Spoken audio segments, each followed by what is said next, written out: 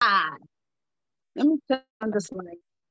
Hello, everybody. It's another I don't Thursday know. night, and we are back again. The wonderful, righteous trio that we are. I like that. The twinlets. We really are. We We have such sound a like laugh. that. It sounds like the name of a Christian band. Wonderful and righteous. We need a rock We, tune now to go with it.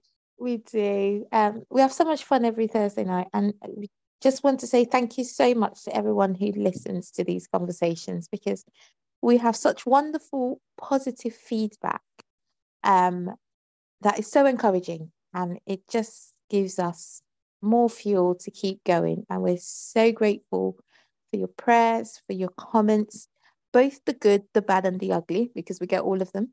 Um, for those that are constructive, we appreciate them. For those that are outright negative, we also appreciate them because it's a perspective that we perhaps haven't seen or haven't thought of. So we're grateful to everybody that takes the time to listen. These shows are growing massively, and we know that it's through nothing that we're doing. It's all by the grace of God because we are just three women in three very different corners of the United Kingdom, talking about what we love the best and talking about who we love the most. And we're so grateful that God is using these conversations to enlighten, encourage, strengthen, reproach, and just shed light in people's lives. So we're grateful to God for that. So please keep supporting us as you see fit. We'll appreciate prayers, especially. But yes, any other means of support is welcome. So diving in tonight, we are visiting not one, but two women of the Bible tonight. And I've got a surprise for Nahum too. Ooh, okay. Can't Find wait. it, find it, find it. Oh my God, did you Wow. do that?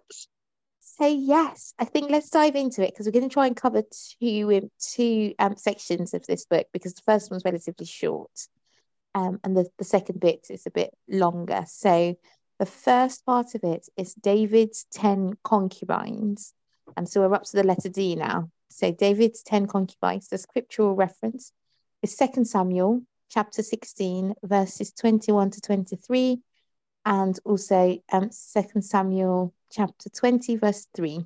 So they're rolling scripture. It says, when David was forced to flee Jerusalem during Absalom's rebellion, he left 10 of his concubines behind to take care of the palace. When Absalom's forces entered Jerusalem, Absalom was advised to publicly have sex with several of them. For this purpose, a tent was set up on the roof of David's palace. The action was symbolic, demonstrating that Absalom had supplanted his father as king. Clearly, it was another example of women being used as objects with no regard for them as persons. It also demonstrated that Absalom intended to replace David or give up his own life for the insult implied to all Israel that Absalom and David could never reconcile. So that's the first bit. It was about David's 10 concubines. Ladies, I know it's a relatively short section, but G, what do you make of this? Like you, Absalom did it with just the 10 concubines. And I found it in the scripture just for Nahum. It's in 1 Kings chapter 11 and verse 3, okay? Where it is stated that, and we're talking about David, he had 700 wives and 300 concubines. Oh, okay. Right? So some boy was our David. But this would happen to these 10 women.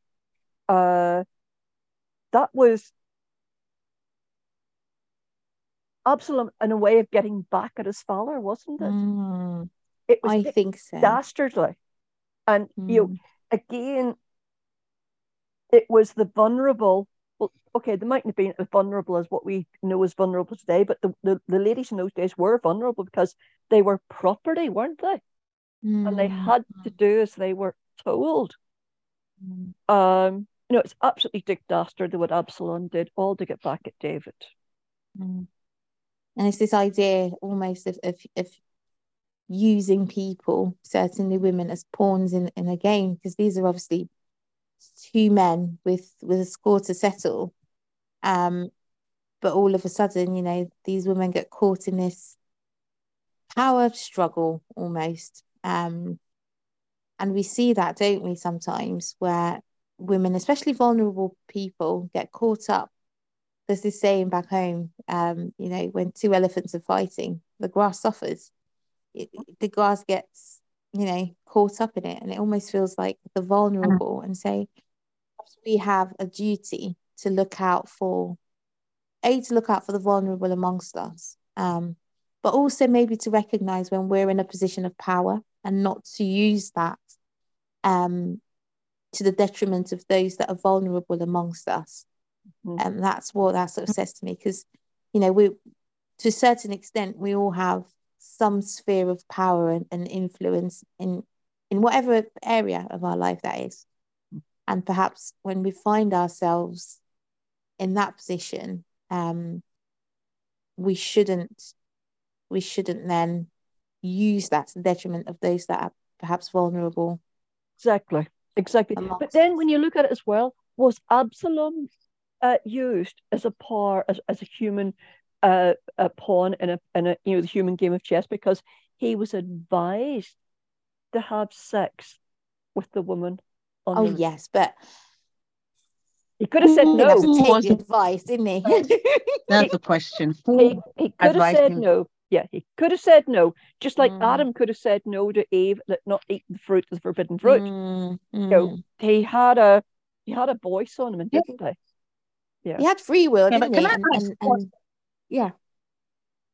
Was Absalom the brother of Tamar? Yes. Tamar. Tamar.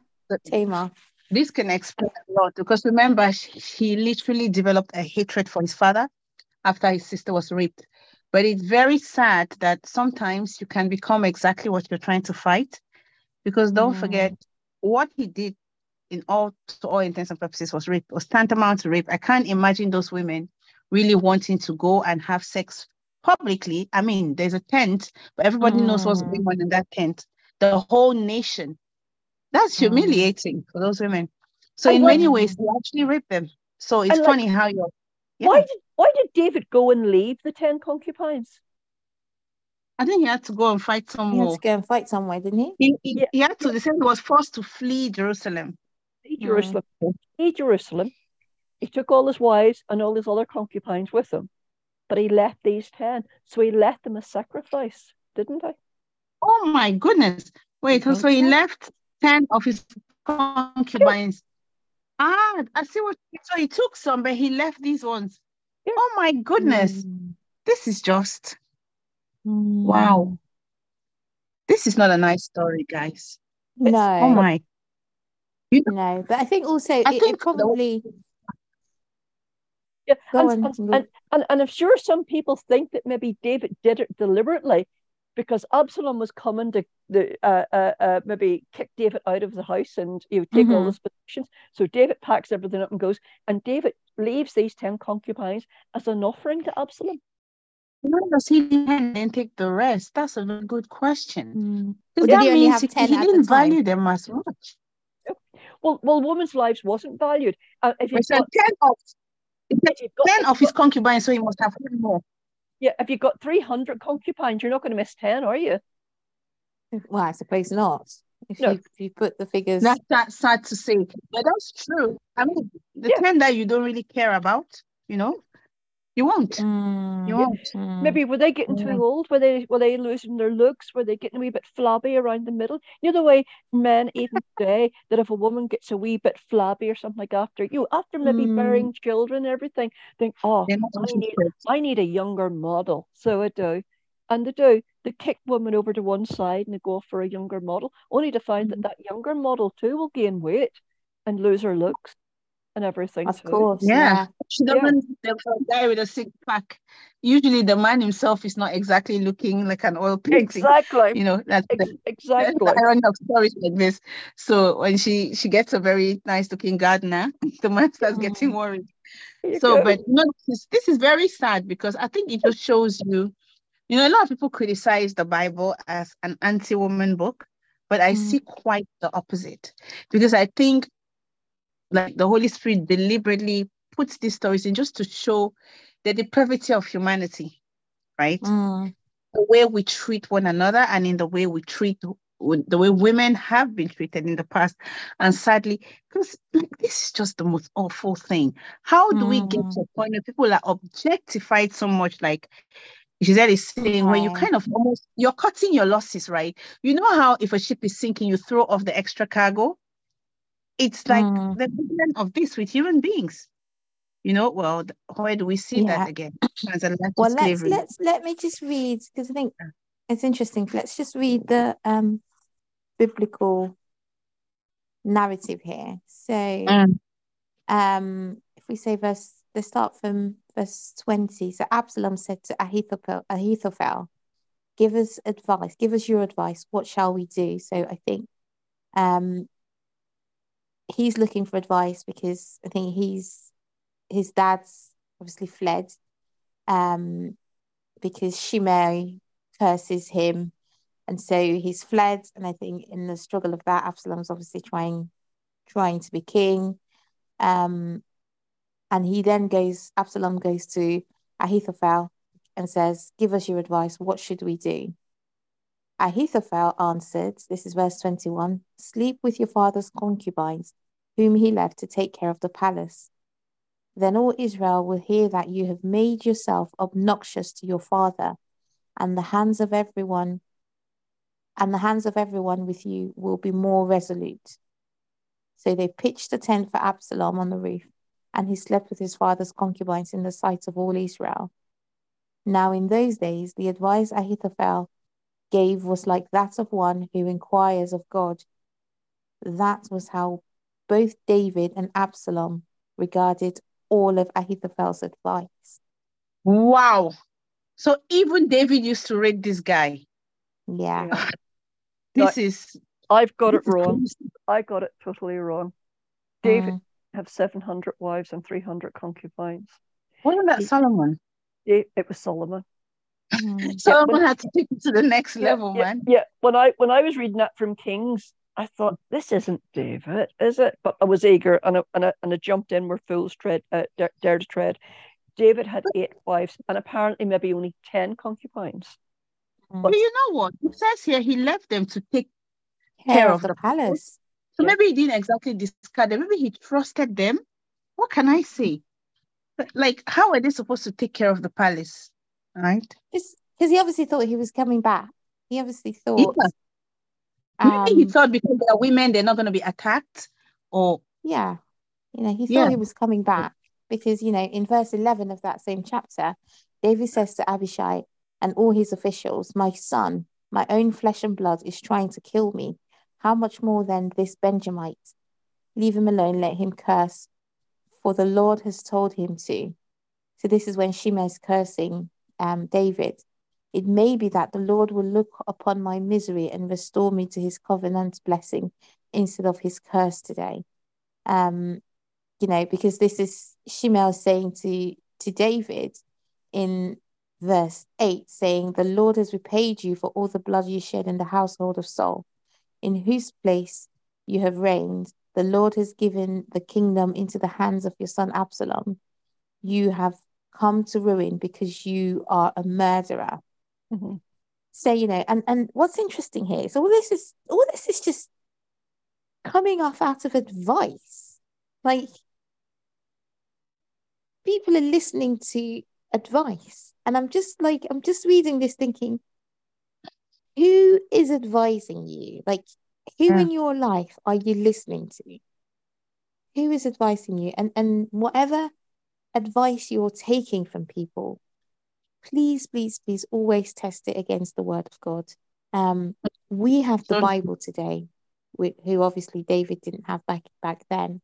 But he obviously had prophets and he had Saul and a lot. But we're so blessed to have the Bible today. We're so blessed to know God's opinion on a lot of things, if not almost everything in life. Some things he gives us discretion to use our mind and our own free will to act according to his will. But any advice that you get, can I just encourage you to test it against the word of God?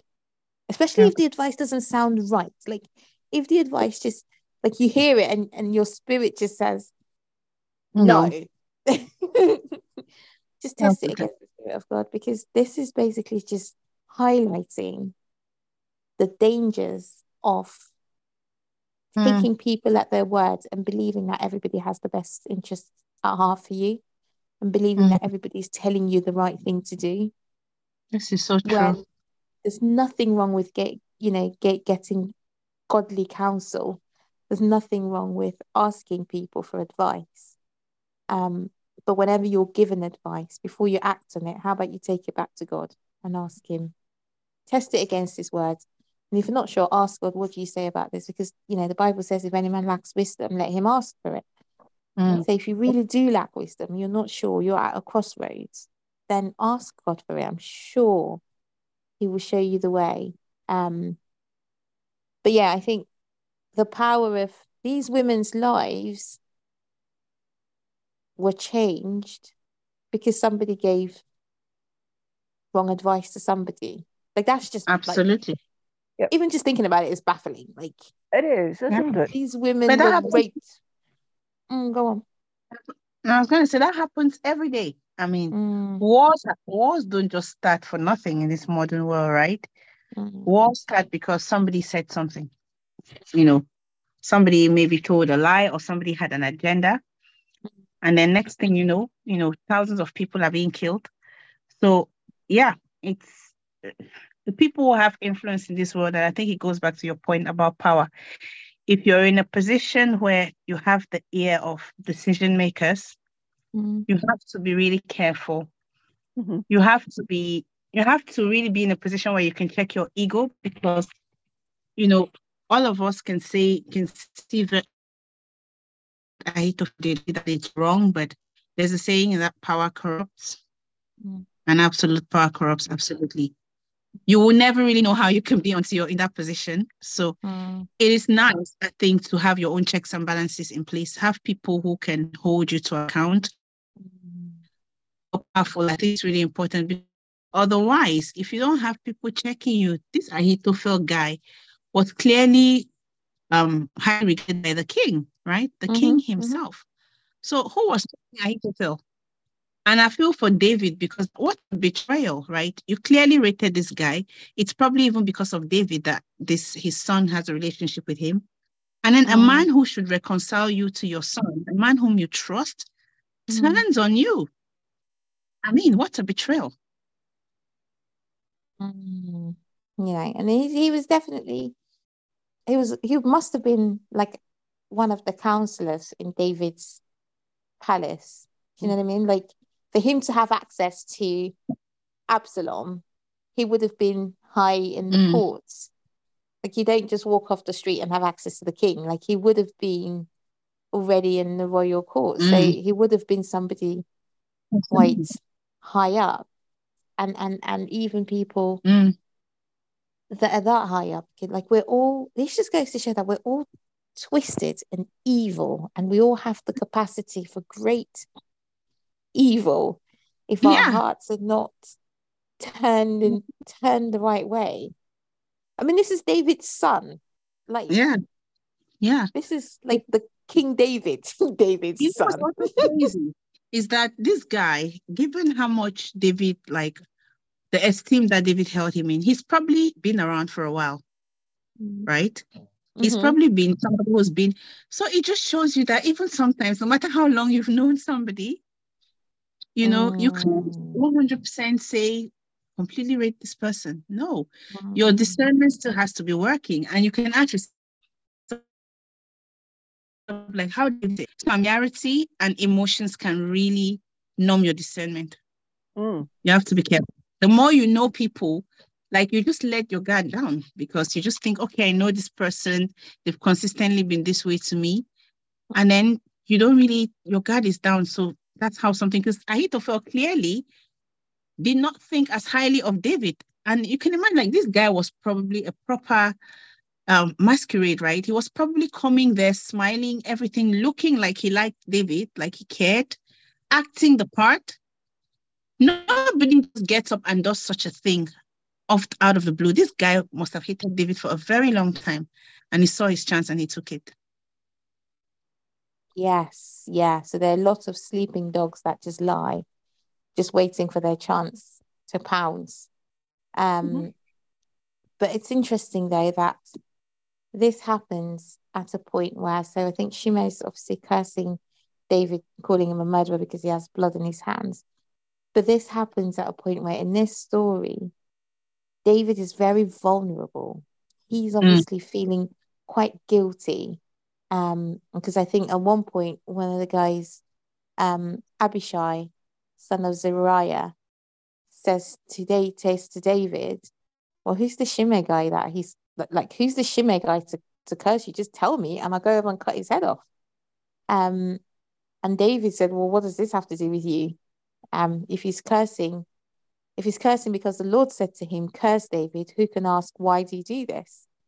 And then David says to me, my own flesh and blood is literally trying to kill me. What more of this man? Like, like this one's even a stranger. Like I'm dealing with words. Like in my own family, my own child's trying to kill me. What, like this stranger can't do anything to me. Yeah. And I think that's quite interesting because this snake of an Ahithophel man is able to gain entry and offer that advice, especially also because David is vulnerable. Mm-hmm. He's at a point of self-doubt. He's at the point where he believes that he deserves what's coming to him. And so he obviously leaves and his son's trying to usurp him and take the throne. And how often does that happen? How often do we see that the enemy tries to get in when we're at our lowest? Oh, when girl. we are full of self-doubt or just doubting God's love or going through stuff and we're thinking this must be God's curse on me for XYZ, or God is probably cursing me because I did this or I didn't do this. And then the enemy finds a way to get in and attack our families, our children, our friends. And the enemy obviously is as wise as a serpent, or he likes to believe he is, and he'll just come in and whisper lies to our loved ones.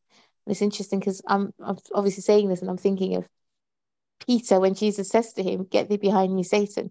He wasn't talking to Peter. He could just see that the enemy was using Peter. Like he wasn't calling Peter Satan. Peter was not Lucifer standing in front of him, but he could see that Lucifer was trying to use Peter to get to him. And I think this is probably the same thing when we're at our lowest point sometimes, and the enemy will just whisper bad advice to our friends, our families, and then you have family members calling you out of the blue, just telling you stuff, and you're like, do I really need to know this right now? Like, or really bizarre advice that you just think, what? Yeah. No, people come up with. I'm trying to think of something, especially if somebody knows that you're a Christian, right? And then they will just come up with something hugely unbiblical. Like, I don't know, I'm just pulling this one out of head, like telling you to do something against, let's say you're married, right? Telling you to do something with your family finances and hide it from your husband. You're like, what? Like, you're thinking, you're my sister, you're my cousin, you're my mom. How can you be giving me this type of advice? Sometimes it's not them. I think the more you kind of know it, I don't know about other people, but there are times when the Holy Spirit will literally tell you. Not and then those are the person. times when you have that moment of get thee behind me, Satan. Yeah. So, Yeah. you're not rebuking your mum or your friend or your child or your brother or your sister. You're rebuking the enemy that is using them to deliver that advice. But we just need to be so careful because listening to that advice in this scenario, it's obviously come at a high cost for these 10 women. Big time. But I'm sure there's so many people perhaps even listening to this that this will resonate with. And they'll be like, how many times have I just listened to the wrong advice that was given at a time of just when the chips were down for me, and I took that advice and it just ended up just in catastrophic consequences. And when the chips are down, rather than trying to withdraw from God and say, like David says, you know, the Lord can curse me because my hand's filthy and, you know, I've killed so many people. Rather than do that, how about in those times we draw closer to God, and you just rely on him and ask for wisdom to filter whatever advice it is that comes our way. That's so true. That's so true, because your emotions can really, I mean, you can be usually a very sensible person, right? But when you are at a low point, you'll be amazed how, you know, how you could change, because your defenses are not the same. You are just weak. You allow things that you wouldn't under any given circumstances. That's why sometimes somebody will do something, you'll be like, it's so out of character for this person. But when you're vulnerable, you're not thinking the same. You're just not mentally there like that. So yes, it's really important to ask for, like Sidonie said, wisdom, and for just the help of God, because there are times when you know that it's not your own strength that got you out of that situation. It's not your intelligence. In fact, you were going to do something truly opposite. And it's only God. Like you hear these stories, right? Where maybe you were already on the way and like you had a tire puncture. God was like, I have to stop you somehow before you ruin your life. But yeah, sometimes you have to actually even give God the permission to stop you, strike you with illness, if that's what it would take to stop you from destroying yourself. Yeah. Yeah. Sorry, G, I think you wanted to say something earlier. No? Okay. Yep. Yeah. It's just a very, I don't think we'll have time to look at the other bits, the other ladies, women today, because we'll keep them from another time. Keep them for next time, because I think they're quite meaty. But this is just such an encouragement about, and also maybe we should think of ourselves, like you said, Ngum, earlier, we're in the position to give advice. Are we giving good advice? Oh yes. Like, you know, or are we letting the enemy use us? Because sometimes, you know, like we're not even gonna try and sugarcoat it here, right? You know, sometimes that the advice you're giving your friend, your sister, you know, is the wrong advice, but it's either born out of resentment, jealousy, envy, or just what I like to call a Jonah spirit. You know, that whole spirit of just rebellious. You know, it's funny. I've actually just remembered something that happened years ago. I think I was in my 20s, right? And a friend gave me some advice. It was something to do with relationships. And she was like, I know it's bad advice, but it works. Yeah.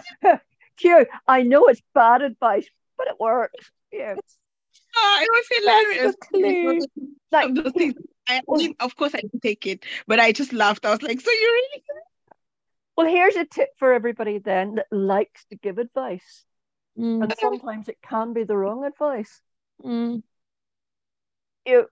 I start my personal prayer time in the mornings when I'm in the shower. Because when I wake up, get the dog seen to, get the cat seen to, get things done, answer messages, answer emails, take phone calls, all the rest of it. My time starts in the shower. And more or less, the first words that's out of me, Lord, I'm getting ready to go out today, and I'm asking for your divine knowledge and your perfect wisdom to use that knowledge correctly for every situation that comes across my path That's today. such a wonderful prayer. That's such a wonderful way to start the day. And you know, it really supplies me with that knowledge and his wisdom to use the knowledge correctly. I very often pray that he would give me his grace and his wisdom so that my mistakes don't cost me or anyone else dearly. See, there again, that's usually how I pray, because I know I'm going to make mistakes. And, you know, when you're raising children, very often I'm praying that my mistakes don't send you to therapy when you're older. But, you know, to send you the bill. Make sure you have a good page. Do you know what I mean? No, don't So put that in their head. I very often pray that my mistakes don't cost anybody else and that God just covers them Yeah. and gives me the wisdom to avoid them. But if I should make them, which I know I will because I'm human and I'm fallible, when I make them, I pray that the Lord covers me and that, I don't. But but you can only pray that when you recognize that you're not a little miss know-it-all. And you can only pray that. Absolutely. And I Yeah. think you said something that's really important, Sidonie, because people often don't realize that their actions hurt people. Yeah. And that your actions just don't hurt people. It can actually cost people. We're joking about it here, but we know that there are people who are in therapy today. Some of them maybe have even not, are struggling, really, really struggling because of the kind of family life that they were subjected to, or because of the kind of authority figures that were in their lives. And I think this is where, even in the Bible, when they talk about sins of the father and so on, that's a very kind of practical way to explain it. Sometimes as a parent, the bad decisions that you make will affect your children. And even to the point where even those who would try to break away will find themselves caught up in the same patterns.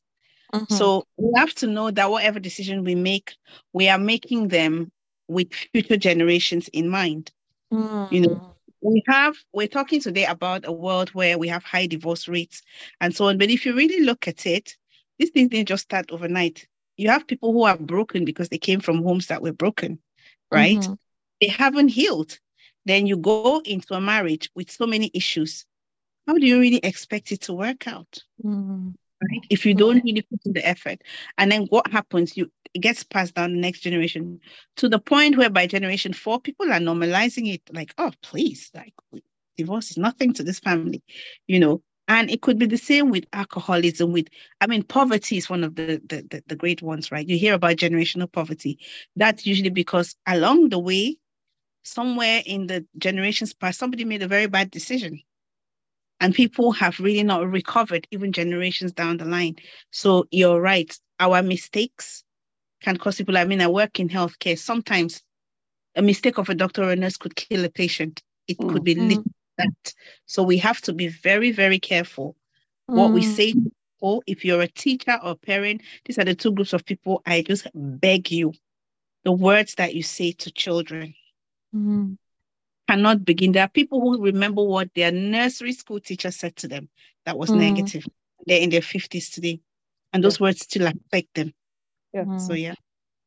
Well, it's not we're told too in Proverbs, I can't remember which proverb it is, but we have the power of life and death in the tongue. Yes. It's true. And yes. if we can't lift people up with good, kind, positive words, then keep your mouth shut. You're nothing. Say absolutely. And I think always, I think some people by nature of personality, they're more likely to be forthcoming with their advice than other people are.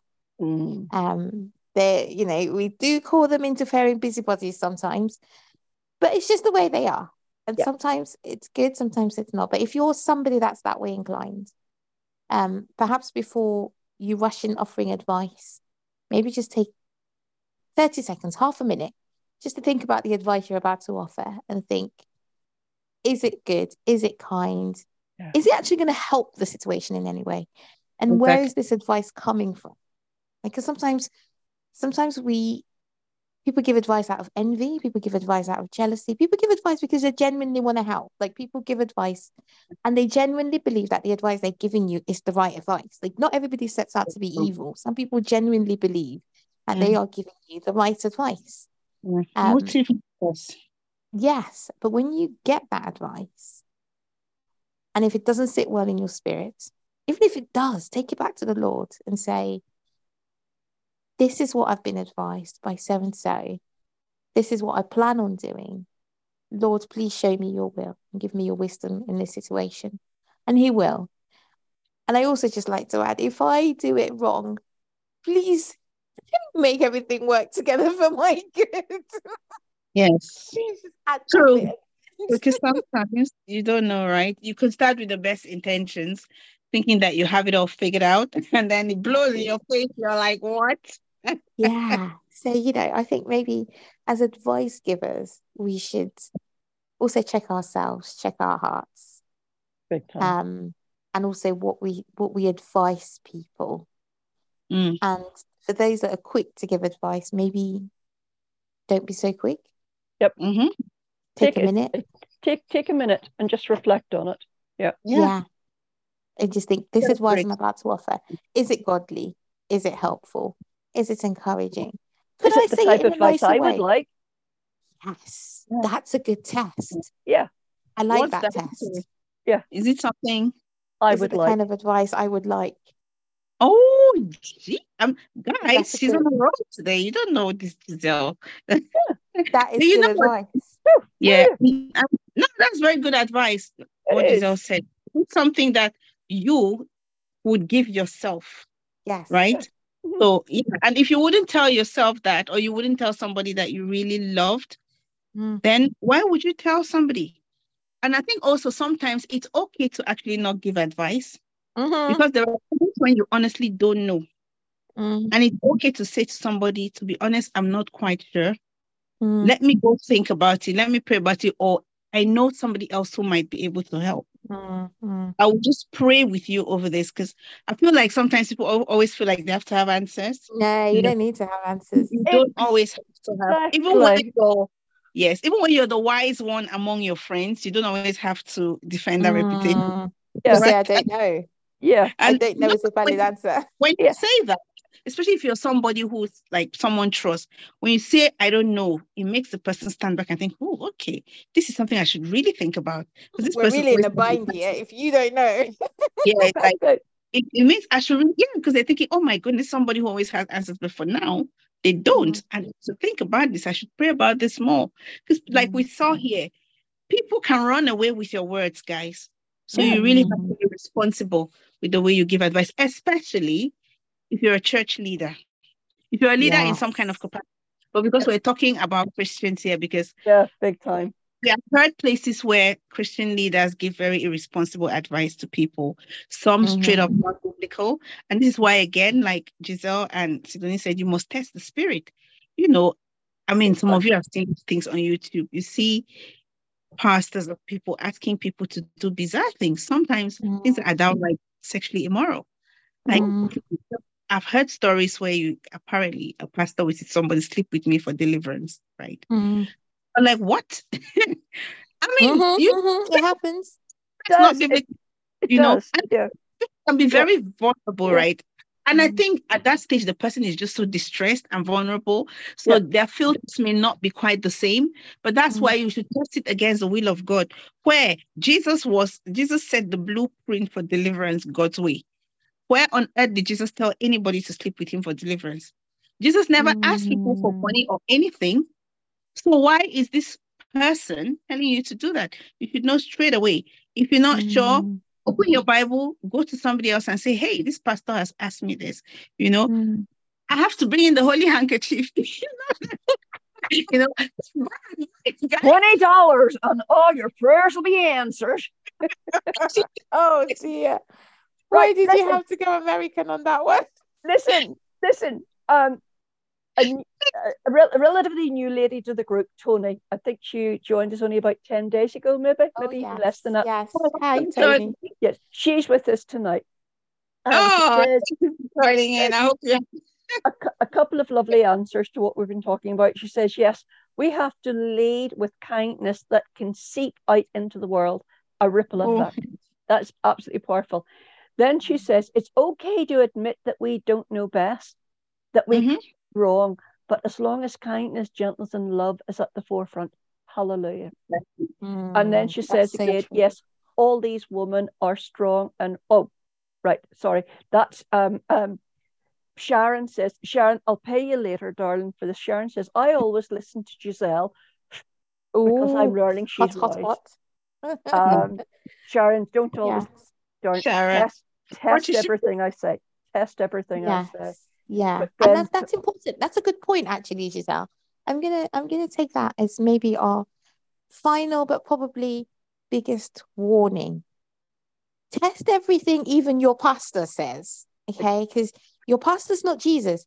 Your pastor is human. Your pastor may and probably will make mistakes. You probably time. will sit there in a sermon in church on a Sunday and listen to something and go, I don't quite agree with that. It's okay for you Hey, to pull your pastor up and have a absolutely. conversation with the pastor and say, you said XYZ, but the Bible says XYZ. Can we just explore this further? And just so I can better understand what God's opinion is. You don't have to antagonize your pastor. You don't have to insult your pastor. You don't have to Yeah. belittle them. You don't have to make them feel like this high. However, you can approach them in love and with love, gently and sensitively.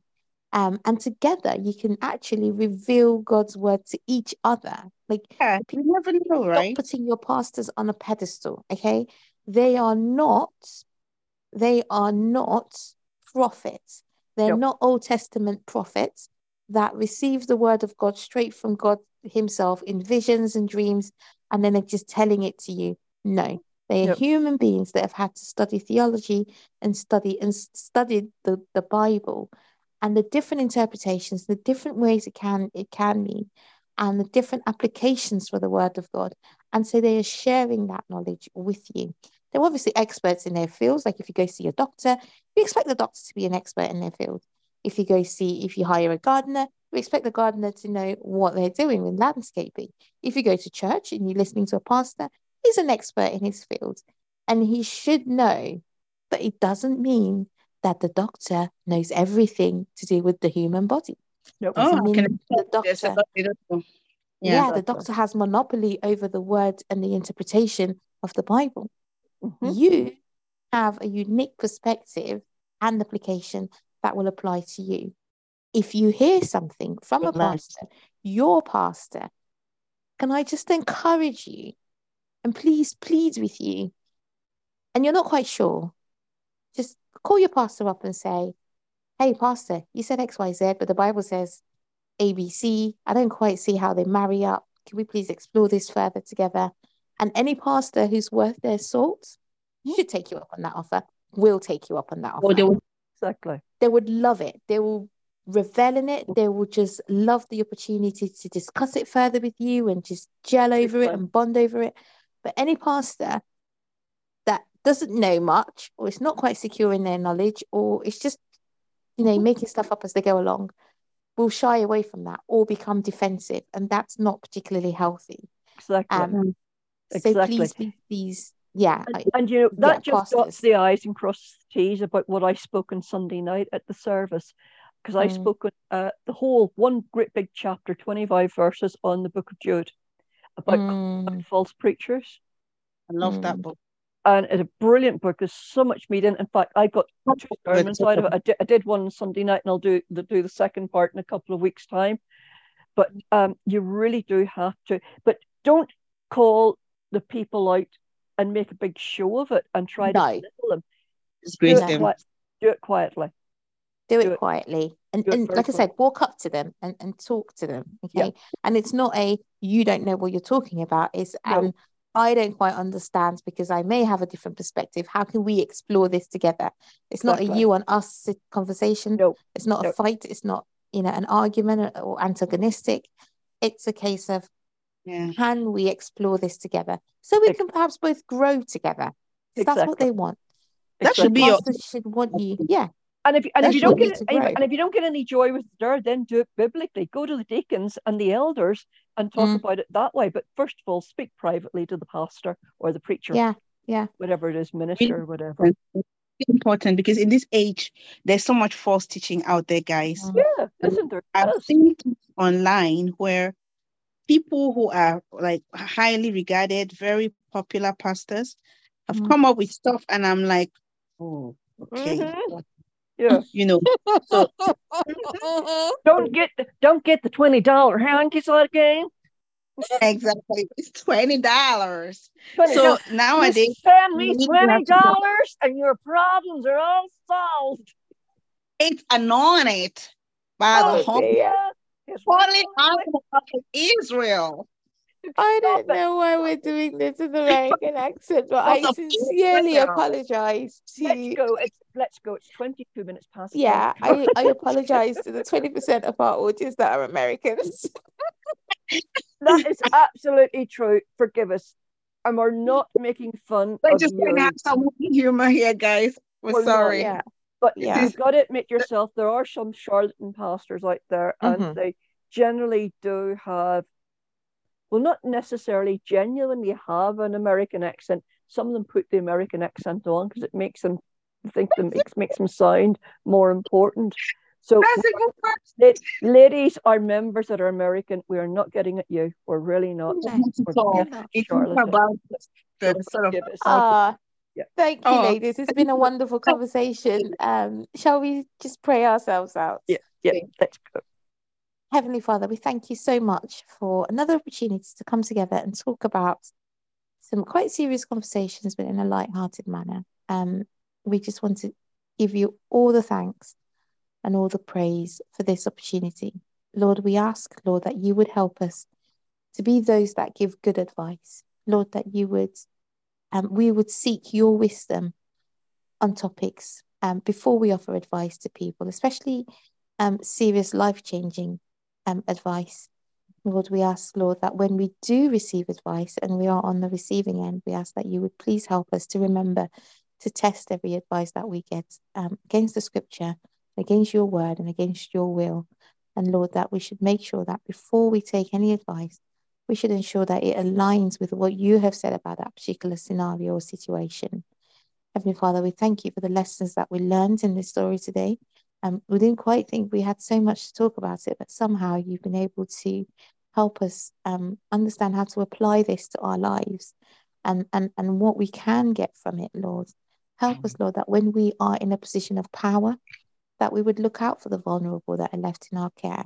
And when we find ourselves in a position where we may feel tempted to take advantage and give the wrong advice, to take advantage of trust that has been bestowed upon us by other people, help us to set those people straight.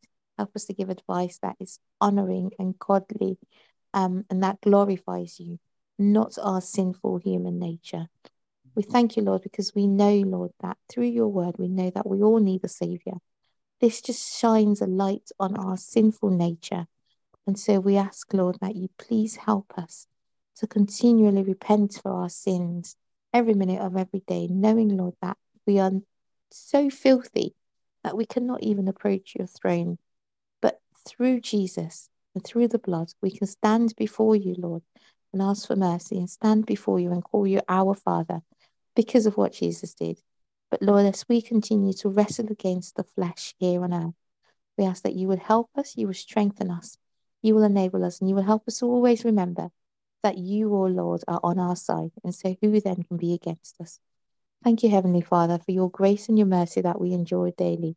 In Jesus' name, amen. Amen. Amen. Amen. Thank you, Sidonie. Right, Thank ladies. you, everybody. Say good night. Good night.